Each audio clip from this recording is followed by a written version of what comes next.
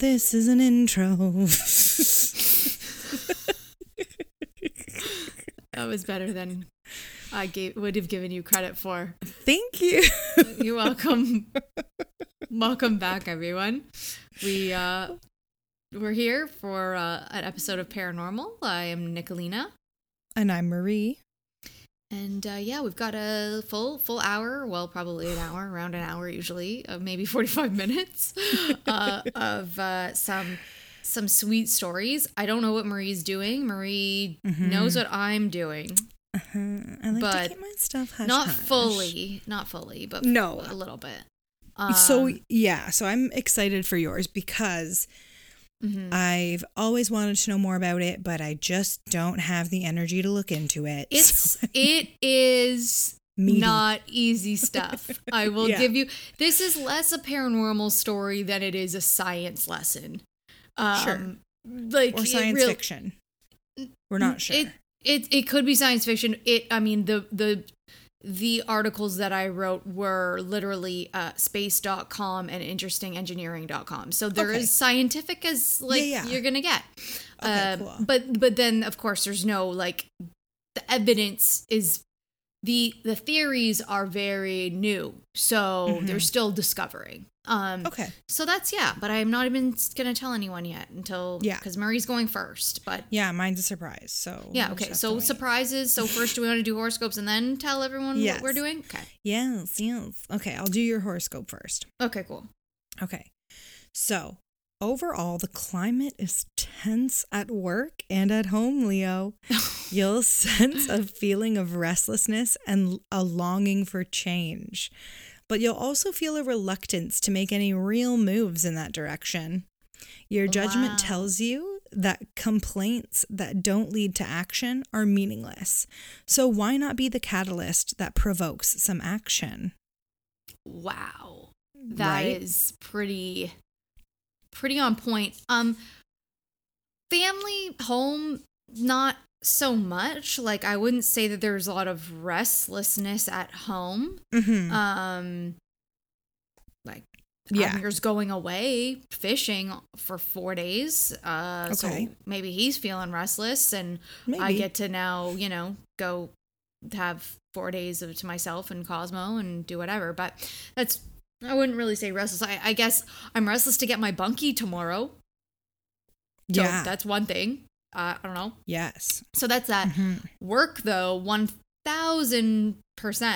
I will say restlessness exists there and the need to make a change. And I would say that with what may be coming forward, maybe the catalyst for change within this existing company that I work for. Me saying what I'm going to say to them soon is going to possibly make some waves potentially and make some serious changes for some people. And unfortunately, it's not going to benefit me, but maybe it'll benefit other people. I don't know. Fingers crossed. Yeah, we'll see. Yeah, so we'll see. We'll see what happens. All right. Well, okay. Yours is Gemini. Be careful not to lose your temper today, Gemini. You're chomping at the bit these days. Although your daring nature has been reined in by financial and professional constraints. It's useless to entertain grandiose illusions at the moment. Moreover, if you do, you can expect some confrontations. If you're advised to be more conservative, heed the suggestion. Okay. So, yeah, sure. Be careful not to lose your temper. Yeah, okay, fine. That rings true.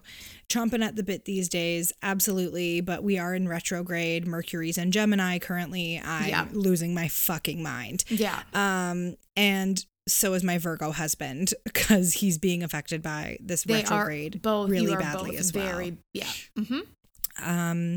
But reined in by financial and professional constraints. I mean, sure, because I'm on maternity leave, so my paychecks are cut in half essentially right now.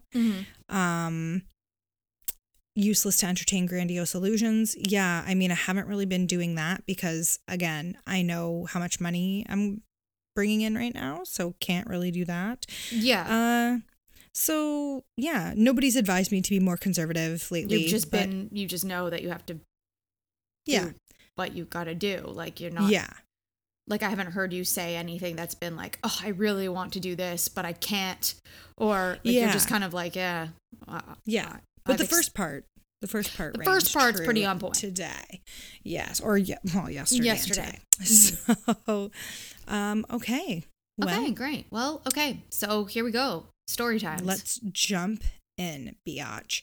So I'm going to do this story. It's just like a regular old haunting story. More of like a haunted object, I guess you could say.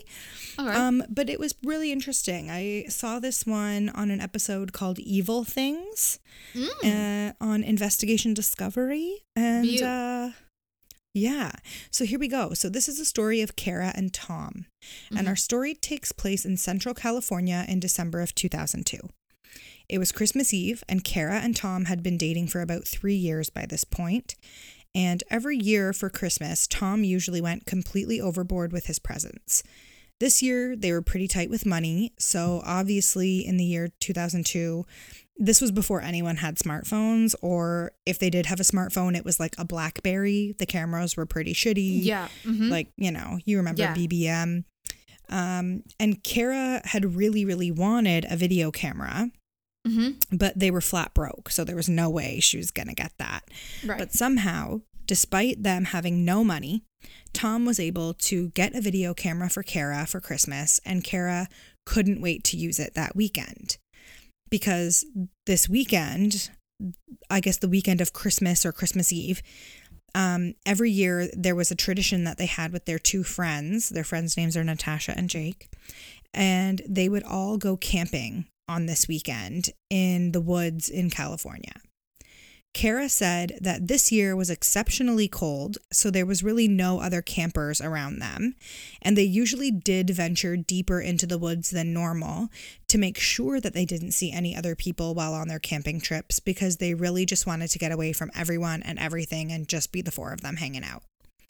So that night, the couples are gathered around the campfire, and they're talking about a new business venture that Natasha and Jake are about to embark on. They were opening a food truck, if anyone was interested.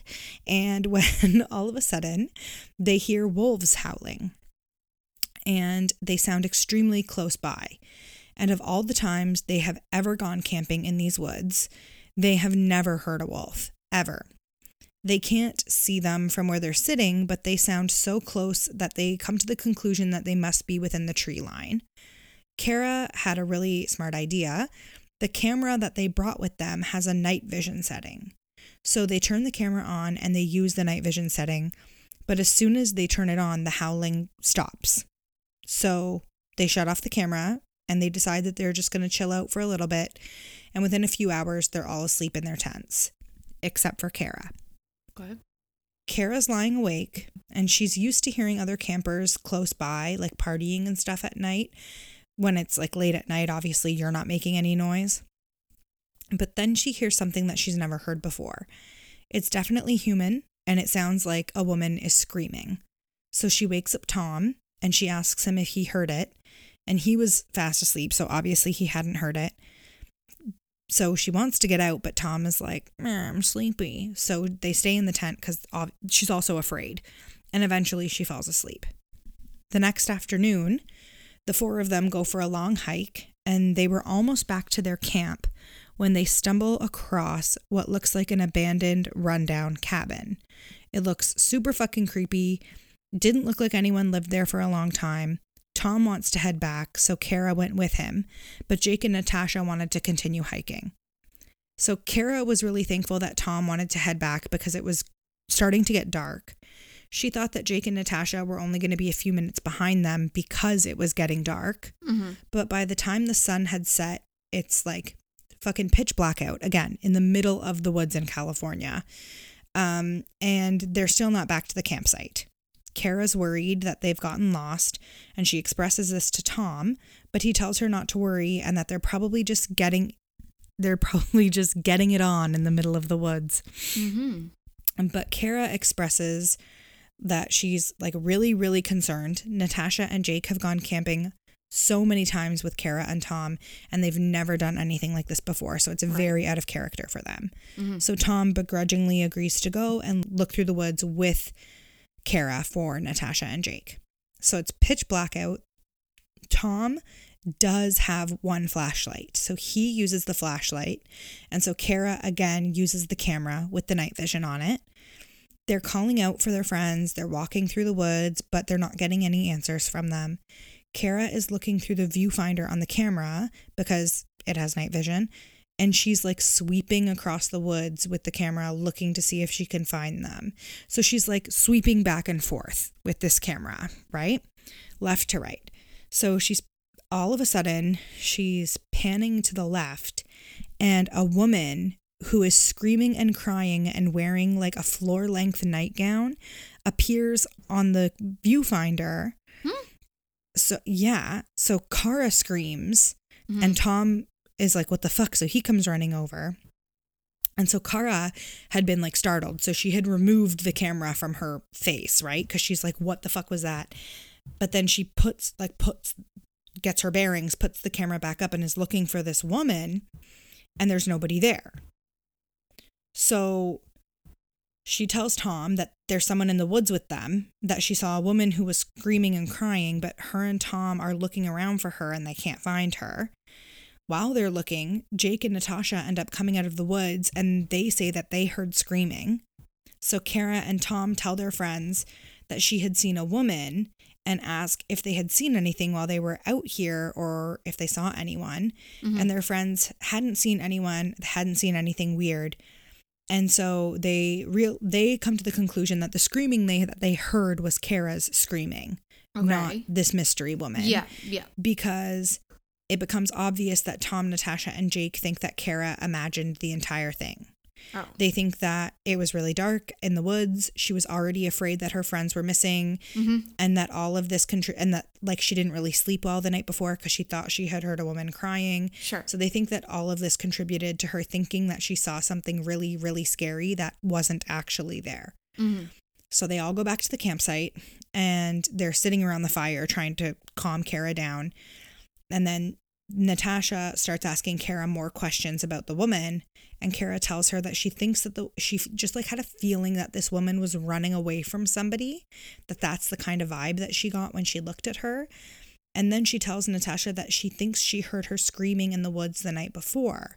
So her friend kind of like laughs at her, saying, so there's either a killer on the loose in the woods who's trying to get this woman and she's running away from him, or this woman is crazy and could very well come back and attack us while we're sleeping. Right. Obviously, this doesn't ease anyone's minds, but the girls just kind of laugh about it. And eventually, they come to the conclusion that Kara just must be crazy and it wasn't a big deal. So everyone goes to bed, and Kara still cannot stop thinking about the woman. Obviously, I wouldn't be able to. She's convinced that the woman is out there, and she's convinced that the woman needs help. She knows what she saw, and she couldn't ignore the fact that there was a woman out there alone and afraid somewhere. She felt like they were near the cabin when she saw the woman, so she gets up in the middle of the night when everyone else is sleeping and grabs the camera again, and she went back out to where she thinks that she saw the woman. The only thing she could think of was that if she was in that woman's position, she would hope that somebody would come and help her. This time when she went out, instead of just looking through the viewfinder, Kara decides to press record and flip out that little screen on the side of it. You know what I'm talking about? So that she can record any evidence of the woman on her camera. She gets to the cabin, and she can hear a woman crying, but she's too afraid to go into the cabin. So she starts calling out like, hello, do you need any help? Hello. No one answers her. So she walks up to the cabin, and she puts the camera's like viewfinder through one of the slats of wood. So like the camera's not in the cabin, but it's just pointing through the little crack in the wood, like between the two things of wood. Yeah. So she can see in the cabin using the camera. And while she's kind of like looking around through this crack in the wood, she sees a man who is bleeding and chained up. And the same woman is in the room, and she's crying. Kara completely fucking loses her mind and runs all the way back to camp and wakes up everybody, knowing that she had this recorded on the camera now. Right. So like, you cannot tell me I'm crazy. Evidence. Mm-hmm. Right. They play the tape back, and miraculously, all of the footage that she recorded up to the point of actually seeing the people on the camera is completely fine. Mm-hmm. But then as soon as it gets to the part where the humans appear on the camera, it goes fuzzy and they're static.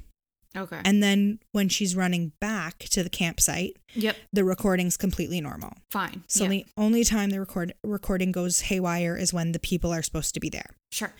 Because of this, her friends don't believe her again. So she goes to sleep in the car because she's pissed off until the next morning. Yeah. The next morning, she's like, that's it. She fucking rounds all of them up and takes them back to the cabin to show them where she had seen the people, because she's thinking this guy was bleeding everywhere. There's going to be evidence there. Right. Like he was chained up, you know, whether they're there or not, there's going to be something that shows that what I saw was there. Right.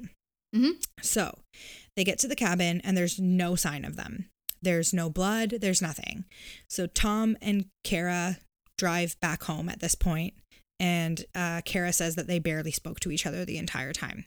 Mm-hmm. So the next morning, Kara calls her friend Mike, who fixes and works with video cameras at a local news station. She thought that he might be able to explain why the footage went static at that one point in time on the tape, but he cannot. Basically, I'm going to try and describe this as best I can. The only time that a camera will go staticky like that is when the camera is not recording. So if you're playing a videotape and there's nothing recorded on that tape, that's when it will be static. Sure. But if you are recording, or if you're watching something that's been recorded on a tape, but it's been messed up in some way, it'll show like a blue screen or something like that. Right. But it won't be that like black and white static. Black and white static. Yeah.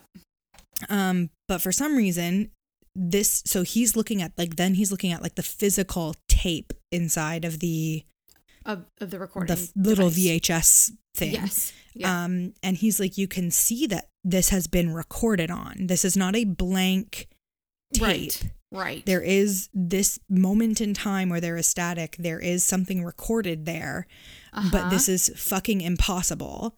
So I have no idea what's going on. Right. So at this point, Kara's frustrated and she gets an idea and asks Mike if she can borrow one of his cameras. She knew that she was seeing things that were not recording to the camera, but she wondered if she could record it in a different way. So this was brilliant on her part. I'm thinking she's just going to record with Mike's camera. Yeah. No. Girl's so smart. So what she does is she sets up her camera in their bedroom and points the camera at her camera that she got for Christmas. Right. She points it at their bed where they're sleeping that night. Okay. So it's recording her and Tom sleeping in bed, her camera. But then she also sets up Mike's camera, but instead of Mike's camera recording them sleeping, she pops out that little screen on the side of her video camera where she saw the woman and the man, and points Mike's camera recording that tiny screen. Okay. Do you get the logistics? Oh, so that she can record what's on the screen, not what gets recorded. Exactly. Yes. So she does this, and I'm like, you are a brilliant woman. So she does this, and Kara lets it record all night. The next morning, she goes to view the footage on her camera, and there is a point in time during the middle of the night where the footage goes staticky. So she grabs Mike's camera, fast forwards to that point in time to see what this camera saw on her viewfinder. Yep. And it finally shows them what Kara has been seeing all this time. All of a sudden, the same man that had been chained up appears on camera. Fuck off. And he walks over to Kara, who's sleeping in her bed, and he's just like standing over her, looking at her. Oh my fucking God. So she shows Tom the footage, and he's like, I have no idea who or what this person is, but I need to tell you something. I don't. So this story's fucked. Are you ready? No. So the reason why Tom was able to afford the video camera for Kara is because he purchased it at a police auction. That's why it was cheap enough for him to buy. Right. He also took this a step farther. This is fucked, okay? He also took it a step farther and went online and found someone who had the exact same video camera, who would sell him the packaging of the camera for $5 so that he could pack the camera up and pass it off as a brand new camera to Kara. Yeah. Okay. Kara understandably freaks the fuck out because she's like, what the fuck? You gave me an item from a police auction. This means that this was evidence in a crime as a Christmas gift. This is so fucked up. Like, this is fucked up. Because that's what they do, right? If there's a car that's involved in they take a crime, video. Yeah. It's not just that. It wasn't that they took. It wasn't a police camera that took a video. It was an item that had been used in a crime that had then been taken, was in evidence. And then once the cases are closed, or once like the charges go through and the court cases are finished, they auction it off because it's property of the state. It's no longer this person's property. So if there's like a fucking drug bust, and they take the person's car because the person was delivering drugs in their car, they auction the car off after everything's over. Got it. So Kara grabs the camera and she grabs Tom and she takes them to the police station. She wants to know if they have any information about what it is that's going on here. Right. When she brings it to, like, she's just like, not like going there to be like, I'm seeing ghosts on my camera or I'm seeing fucked up shit on my camera. Just like, tell me about this camera. So she brings it to the officer and they bring the paperwork from the auction so that they can like look up what case it's in reference to, obviously. And the police officer looks absolutely astonished and tells them he has no idea how they got their hands on this camera because it should not have been in the auction. No shit. It should still be in their evidence collection. Oh my God. Kara asks him why that is, and the police officer's response is that the camera belonged to a, quote, really bad guy. Yeah.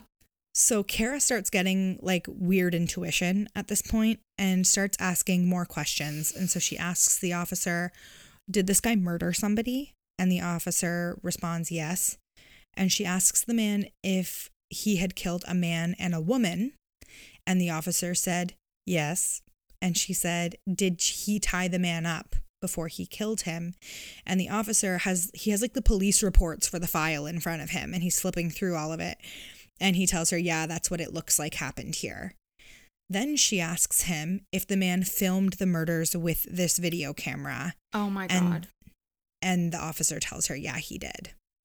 So Kara had a feeling that this is a case of residual energy, and she had researched residual energy a few years prior. So some people believe that a violent death can play over and over again like a movie that never ends. So Kara thinks that this energy got trapped in the camera, and when people use the camera, it plays the murder over and over again. She's aware that this might make her sound crazy, but she doesn't have any other explanation for why this happened, and neither do I. Kara and Tom eventually broke up. Oh. Kara has never had another paranormal experience like this one, or since this one, has never had any other paranormal experiences. The camera is still in the possession of the police department in California, and Kara has since burned the tape that she had recorded. So do they know if that tape just got wiped and then resold with the camera? Or was that a brand new tape that was put inside the camera? Because I have no idea. My thoughts are, if it was the same tape and they just erased it, then that tape may have had images like seared into it from like photography, like whatever the science of that could be. I totally get what you're saying. It doesn't explain a few things. One thing it doesn't explain is that the first time that this happened, she wasn't hitting record. She was just using it as a night vision device. So it wasn't... Sure, it wasn't the actual tape. The tape wasn't winding or doing anything like that. The second thing is... The guy standing over her bed. It recorded a man standing over her bed. Yeah, that part doesn't add up. That doesn't jive. So, yeah, basically But this that's man, it. did he die? Like, Yeah. Okay, he did die. Oh, the murderer. The murderer, yeah. Did he die? I don't know. She didn't say anything about it in her episode. Because, like, I mean, how else would he be standing over her bed in the tape? Oh, the murder. Oh, yes, he murdered. So yeah. The murderer isn't standing over her in bed. Oh, obviously. It's the guy who got killed. It's the man who was killed. It's the same man that she saw chained up. Got it. So he's the dead guy. Yes. For sure. Yes. For sure. See. Yes. Okay.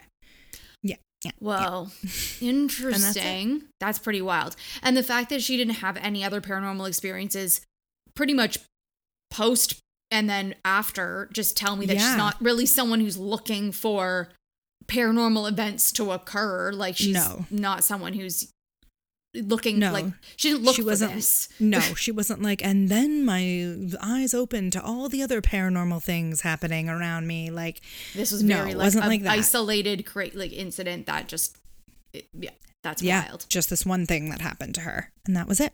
Nuts. Yeah, I thought so. All right. Well, I think we should take a break and then I'll come back. Mine isn't as like shocking as yours, but whatever. Yeah, but yours is gonna be good. It's gonna be fun. It's gonna be fun. Okay.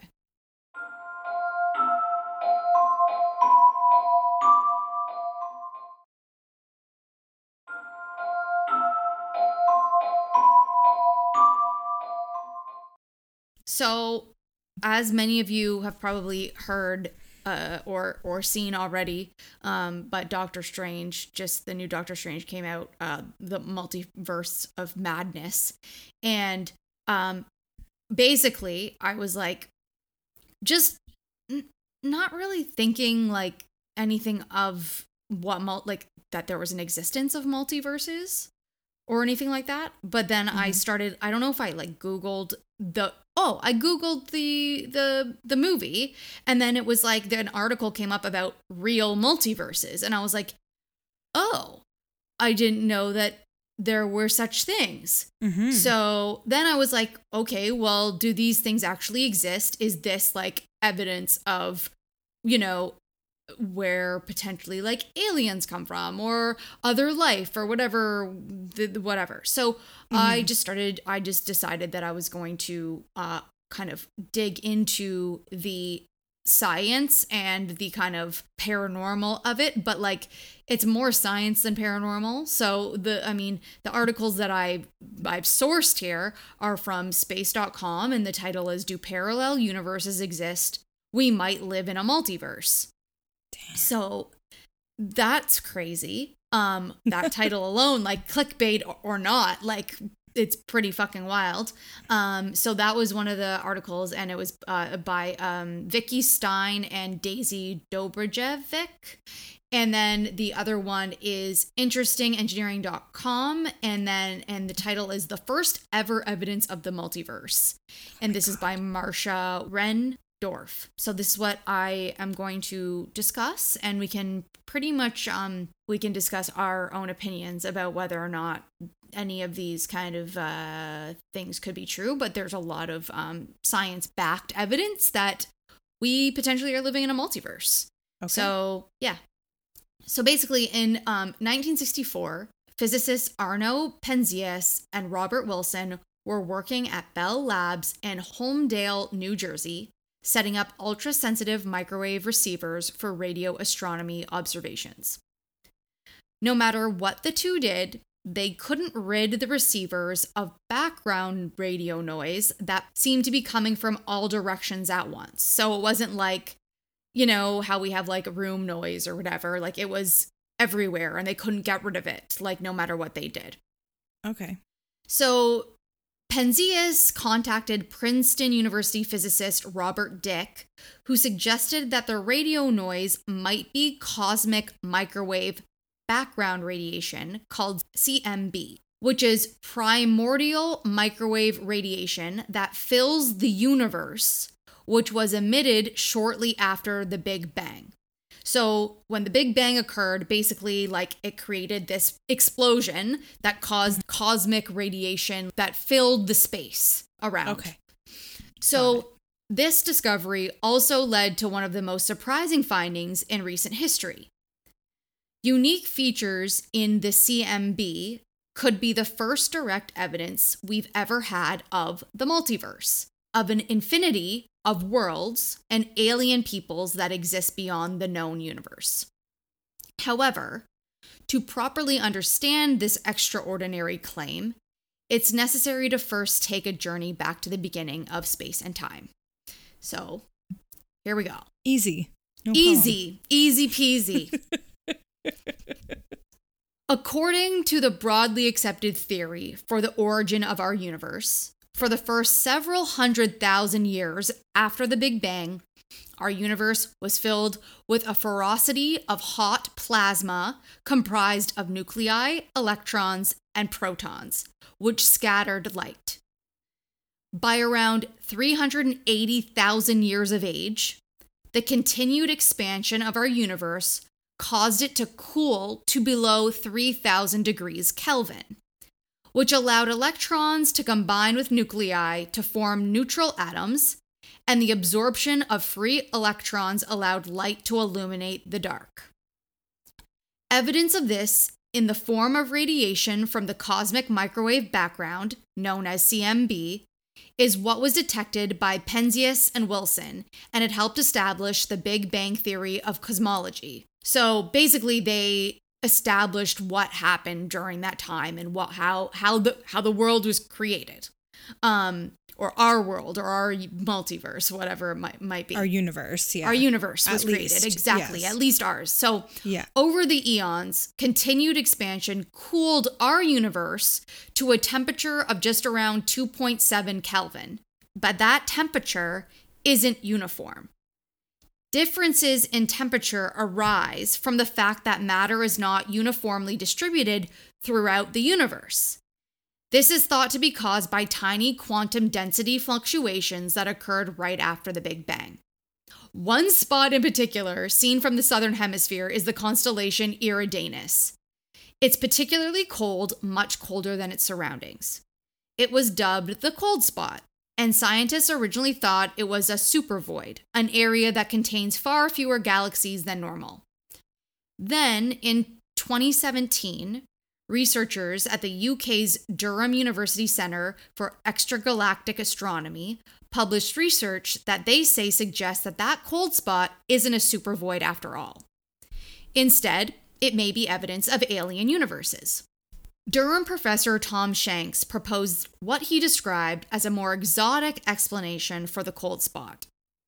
In his work, Shanks argued that the cold spot was caused by a collision between our universe and another bubble universe.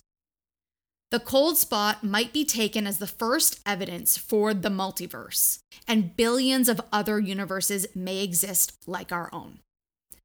Previously, physicists including Anthony Aguirre, Matt Johnson, and Matt Kleban had pointed out that a collision between our bubble universe and another bubble universe in the multiverse would in fact produce an imprint on the cosmic background radiation.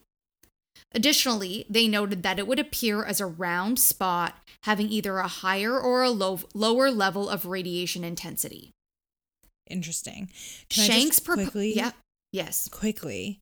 When anyone ever talks about a multiverse, yes, I always assume that it means that we exist in a bunch of other universes. So that is the proposed theory, but shut up. Okay. Yes. Because I thought okay, maybe it's just another universe that also exists, but with different life forms, not a version of me doesn't exist there. Right.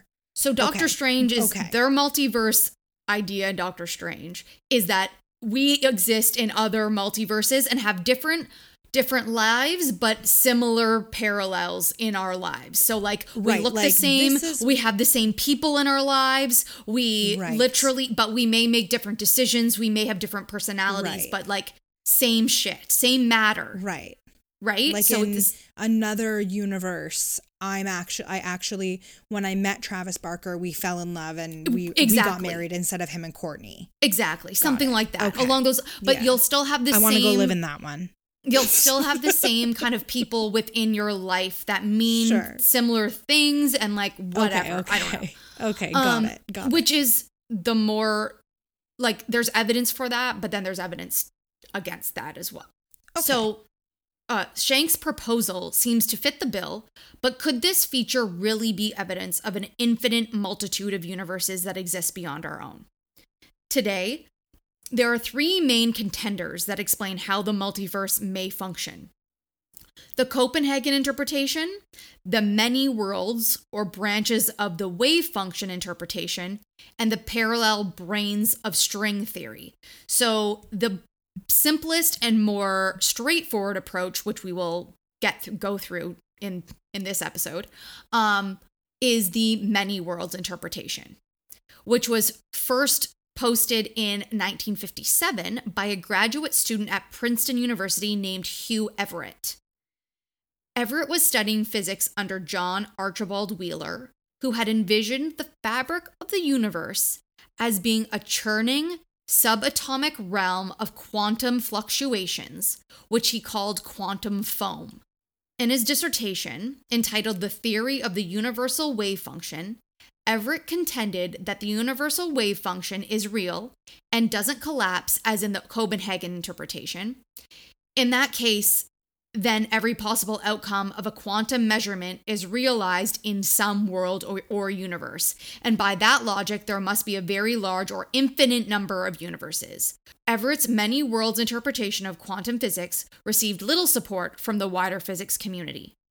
And Everett spent his entire working life outside of academia. So strongly did Everett believe in his theory that he ate whatever he wanted, smoked 3 packs of cigarettes a day, drank to excess, and refused to exercise, because he believed that he basically existed in like multiple universes, that he was just one existence of multiple universes out there. Okay. Yeah. So in July of 1982, Hugh Everett died suddenly of a heart attack at the age of 51. Per his instructions, Everett was cremated and his ashes thrown into the garbage. Oh. Because that's how little he believed that his life mattered compared to what else was out there. He's just going to exist elsewhere anyways. So yes, in 1996, Everett's daughter Elizabeth unalived herself. Mm-hmm. And in her note prior to doing that, she stated that she too wanted her ashes to be thrown into the garbage so that she might end up in the correct parallel universe to meet up with her father. Oh boy. Yeah. Okay. Mm-hmm. Everett's son, Mark Oliver Everett, went on to form the rock group The Eels, whose music is often filled with themes of family death and lost love. They're electric. Yeah. So, get it? 'Cause eels? Yeah, I get it.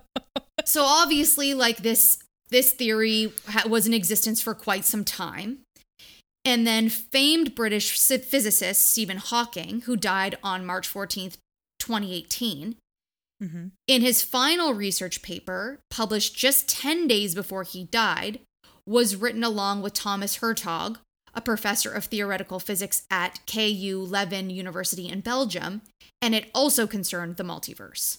In the paper entitled A Smooth Exit from Eternal Inflation, Hawking and Hertog proposed that the rapid expansion of space-time after the Big Bang may have happened repeatedly, creating a multitude of universes, just like Everett had proposed. But they have a different explanation.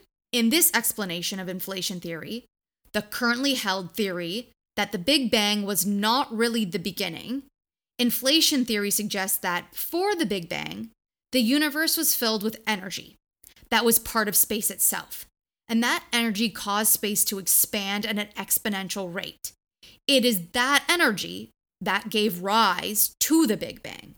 So it wasn't just started all with the Big Bang. There were things that were happening to create that Big Bang prior to it, right? Well, yeah, that makes sense. That there was energy that existed to create an to explosion. Form doesn't explosion. Just happen from nothing. Yeah. It didn't happen from nothing. Exactly. Right. However, Because inflation, like everything else, is quantum in nature, it must have ended at different times in different locations, while the space between the locations continued to inflate. This in turn means that there would be regions of space where inflation ends and a Big Bang again begins. Got it. So that's where the multiverse theory can come to be.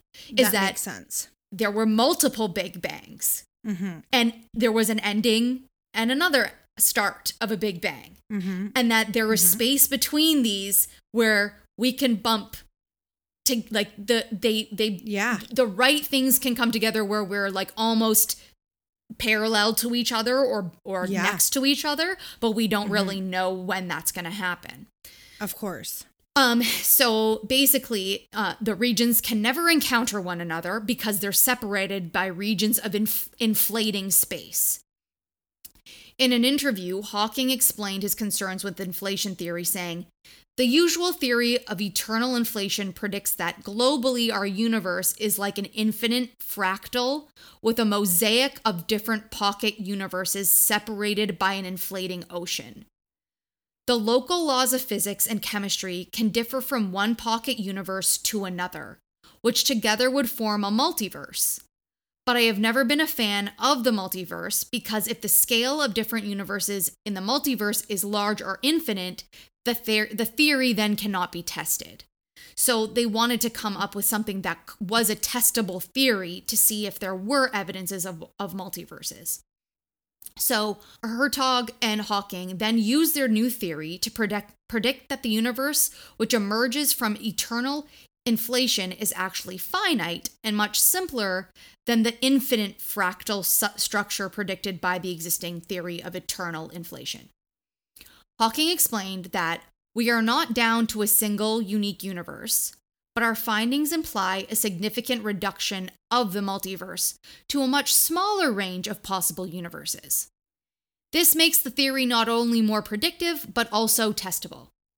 And if Hawking and Hertog, Everett, and a multitude of other physicists are right, then somewhere in another universe, at the exact moment that we are talking about this, Hawking is walking and talking animatedly about physics somewhere else. Right. So that mysterious process of inflation and the Big Bang have convinced some researchers that multiple universes are possible or even very likely. According to theoretical physicist Alexander Velkin of Tufts University in Massachusetts, inflation didn't end everywhere at the same time. While it ended for everything that we can detect from Earth 13.8 billion years ago, cosmic inflation in fact continues in other places. This is called the theory of eternal inflation. And as inflation ends in a particular place, a new bubble universe forms. Velkin wrote for Scientific American, which he wrote in 2011. So basically, those bubble universes can't connect each other because they continue to expand indefinitely.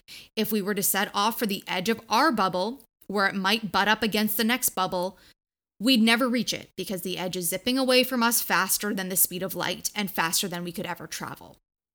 But even if we could reach the next bubble, according to eternal inflation, combined with string theory, our familiar universe with its physical constraints and habitable conditions could be totally different from the hypothetical bubble universe next to our own. So basically what they're saying is that the living conditions in another universe could be different than what our living conditions are for That's life. what I'm thinking, because I'm thinking, okay, it moves along, right? Mm-hmm. And so there's these spaces in between these universes. Right. So they require different living conditions in a different place. Like if this Big Bang happened when the temperature was 2 degrees lower than the one previous, it can be a completely different, well, it would be a completely different universe just from that 2 degree difference. Exactly. That's what I'm thinking. Which is why there's the thought that Hawking is somewhere in another universe walking and talking is probably unlikely. Right. Because but so it would nice need to be imagine. So nice to imagine, but it would need to have been done in the exact same environment as our universe to create that exact replica universe. Yeah, of that other universe, right? So it's more likely that there may not be the same type of life out there. Yeah. or the same existence or the same chemistry or living conditions of living conditions, right? Yeah. So this picture of the universe, or multiverse as it is called, explains the long-standing mystery of why the constants of nature appear to be fine-tuned for the emergence of life. The reason is that intelligent observers exist only in those rare bubbles in which, by pure chance, the constants happen to be just right for life to evolve. The rest of the multiverse remains barren, but no one is there to complain about it, right? Velkin's explanation implies that in some of the infinite bubble universes outside of our own, there could be intelligent observers. But in every instant that passes, we get further and further away from them, and we will never intersect. The many worlds theory proposes instead that every time one state or outcome is observed, there is another world in which a different quantum outcomes become reality. This is a branching arrangement in which instant by instant, our perceived universe branches into near infinite alternatives. Those alternate universes are completely separate and unable to intersect. So while there may be uncountable versions of you living a life that's slightly or wildly different from your life, in this world, you'd never know. Some physicists believe in a flatter version of multiple universes. That is, if the universe that we live in goes on forever, there are only so many ways that the building blocks of matter can arrange themselves as they assemble across infinite space. Eventually, any finite number of particle types must repeat a particular arrangement. Hypothetically, in a big enough space, those particles must repeat arrangements as large as entire solar systems and galaxies. So, your entire life might be repeated elsewhere in the universe, down to what you ate for breakfast yesterday, at least in this theory. But if the universe began as a finite point, as nearly every physicist agrees that it did, an alternate version of you likely doesn't exist, according to astrophysicist Ethan Siegel's 2015 Medium article. According to Siegel, the number of possible outcomes from particles in any universe interacting with one another tends towards infinity faster than the number of possible universes increases due to inflation. So what does that mean for you? Siegel wrote. It means it's up to you to make this universe count. Yeah. And that's the potential theories on the multiverse. Wow. That was very interesting. Yeah. I mean, I'm not a scientist or a physicist or anything, so I don't know all of the explanations that are presented here and all the in-depths of quantum whatever, but I have a very general understanding of what could be or could not be out there. And my theory, if I was to hold a theory, I would think that most likely there are universes out there that have created habitable, like have life out there. Sure. We will likely never intersect or never know. Right. Whether or not those universes have literal people or other life forms or other life forms, I honestly, I don't know. I really don't know. Like, I assume that there was probably another universe created out there in it. What are the chances that ours is the only universe that created life? Yeah, I've always had that argument. Like, I've always held that belief that like there's no way, like, it starts off with like, well, there's no way that our planet is the only planet with intelligent life in the entire galaxy. Right. Right. So then there's the question of, are aliens much more like, so if there's the existence of aliens out there in other universes, have they somehow been able to, are so sophisticated that they have somehow found a way to get to our universe? Like, I don't know. Right. I don't know. And that's really the question. Like, but by the sounds of it, from in our universe, we have no way of locating or finding, like, there's the speed of our technology is not fast enough to locate anything else. Right, of course. Yeah. But it's like not yet. It's not yet. But like it's like millions of years away. How But I guess the question is that maybe we are one of the bubble universes that were created later. Could be. Maybe we weren't the original bubble universe. Well, I actually highly doubt we are, because I feel like we're just so primitive. Right. Like, I honestly feel deep within my bones that we're so primitive as a species, as I agree. Like as a society, like as I agree. Society, like a world society. As a world society, like I feel like we are not as advanced as potentially other multiverses, like of other universes that could potentially be out there. Yeah, even just like looking at, this is just like even looking like politically, like it's wild to me how like we have parties who know that to advance humanity, right, they need to do certain things, and they actively fight against those things, doing those things. Yeah, which makes me think that our being and consciousness in our universe, we're pretty new. Yeah, I feel. I agree. I think we're pretty primitive. New. Yeah. So, damn. I don't know. If I'll thinking ever about know. the science behind it makes me just feel like, yeah, sounds like we're pretty fucking new. Yeah. Little angels. What are the babies. chances? Just as the chances of life form being created in other worlds or whatever, what are the chances that we're the only fucking universe to have created life and the first? That's pretty fucking narcissistic of us to think that we're the fucking only ones out there who like. We haven't even been able to figure out how to close YouTube while having the music continue to play. Like we're pretty new. We're pretty new. Right. So this just lends me to believe that there probably is alien life out there, and they're probably way more primitive, probably way more advanced than us. Yes. Like lifetimes, eons more advanced than we are for sure. Eons. Yes. Yes. All right. Well, there we have it. Take that, Star Talk. As you will. Take that, Star Talk. Do you know that podcast? It's all about the galaxy, and it's actually done by an actual physicist and like guy who Admir listens to it, and I'm sure that that guy would have a lot more to say than I do. That would trip me. I would get so much anxiety when I think like I would get too much anxiety to listen to that. I know. It gave me anxiety reading this. Yeah. Yes. The idea of, I thought that Doctor Strange was just like a concoction of, I didn't know it was based in like reality, actual scientific discovery that is literally like 5 years old. Yeah. Yeah. Crazy. What? I know. All right. Yeah. Anyway, so do some fuck, marry, kills.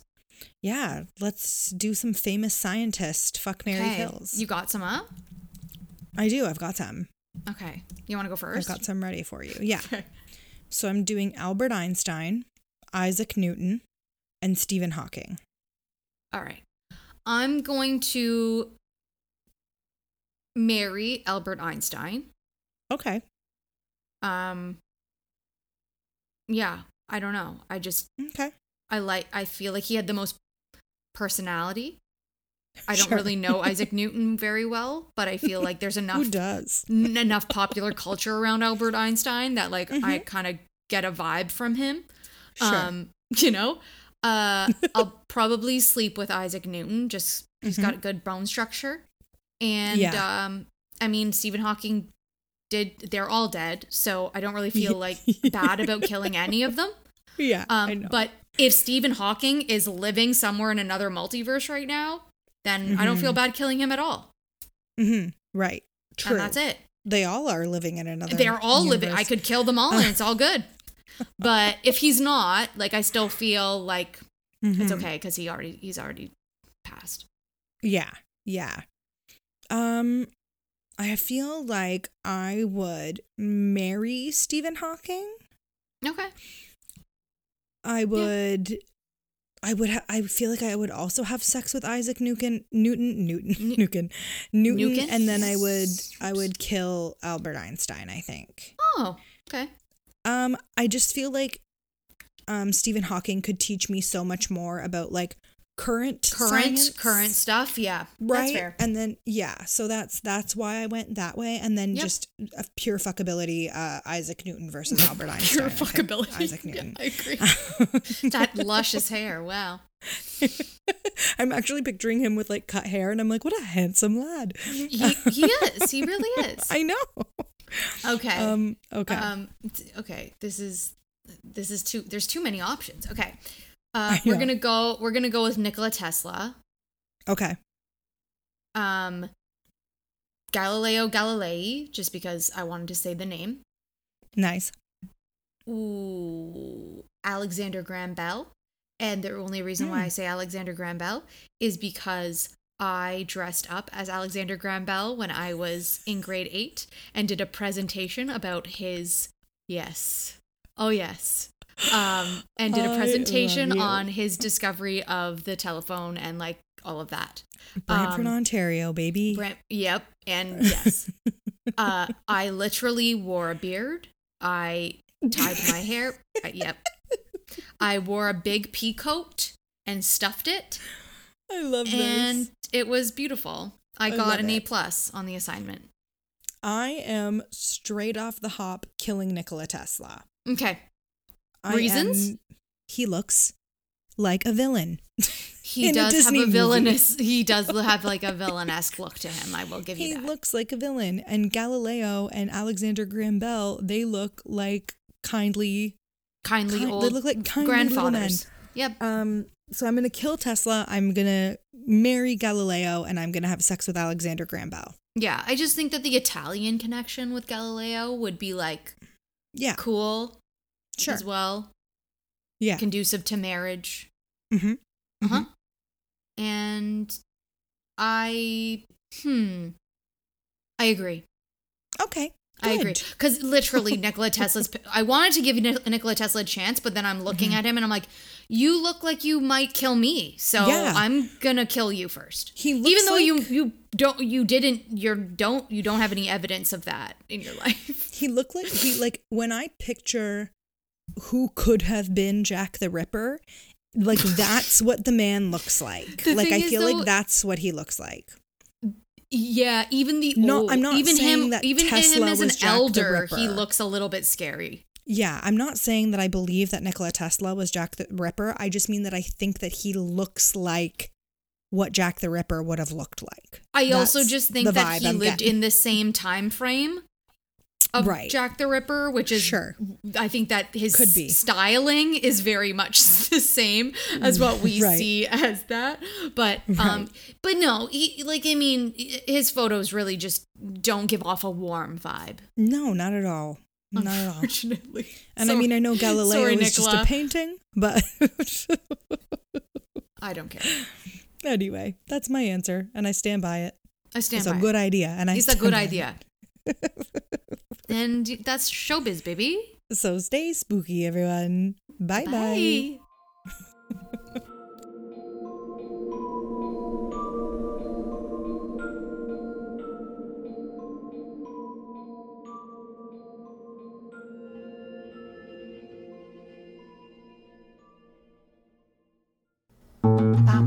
This podcast has been brought to you by the Sonar Network.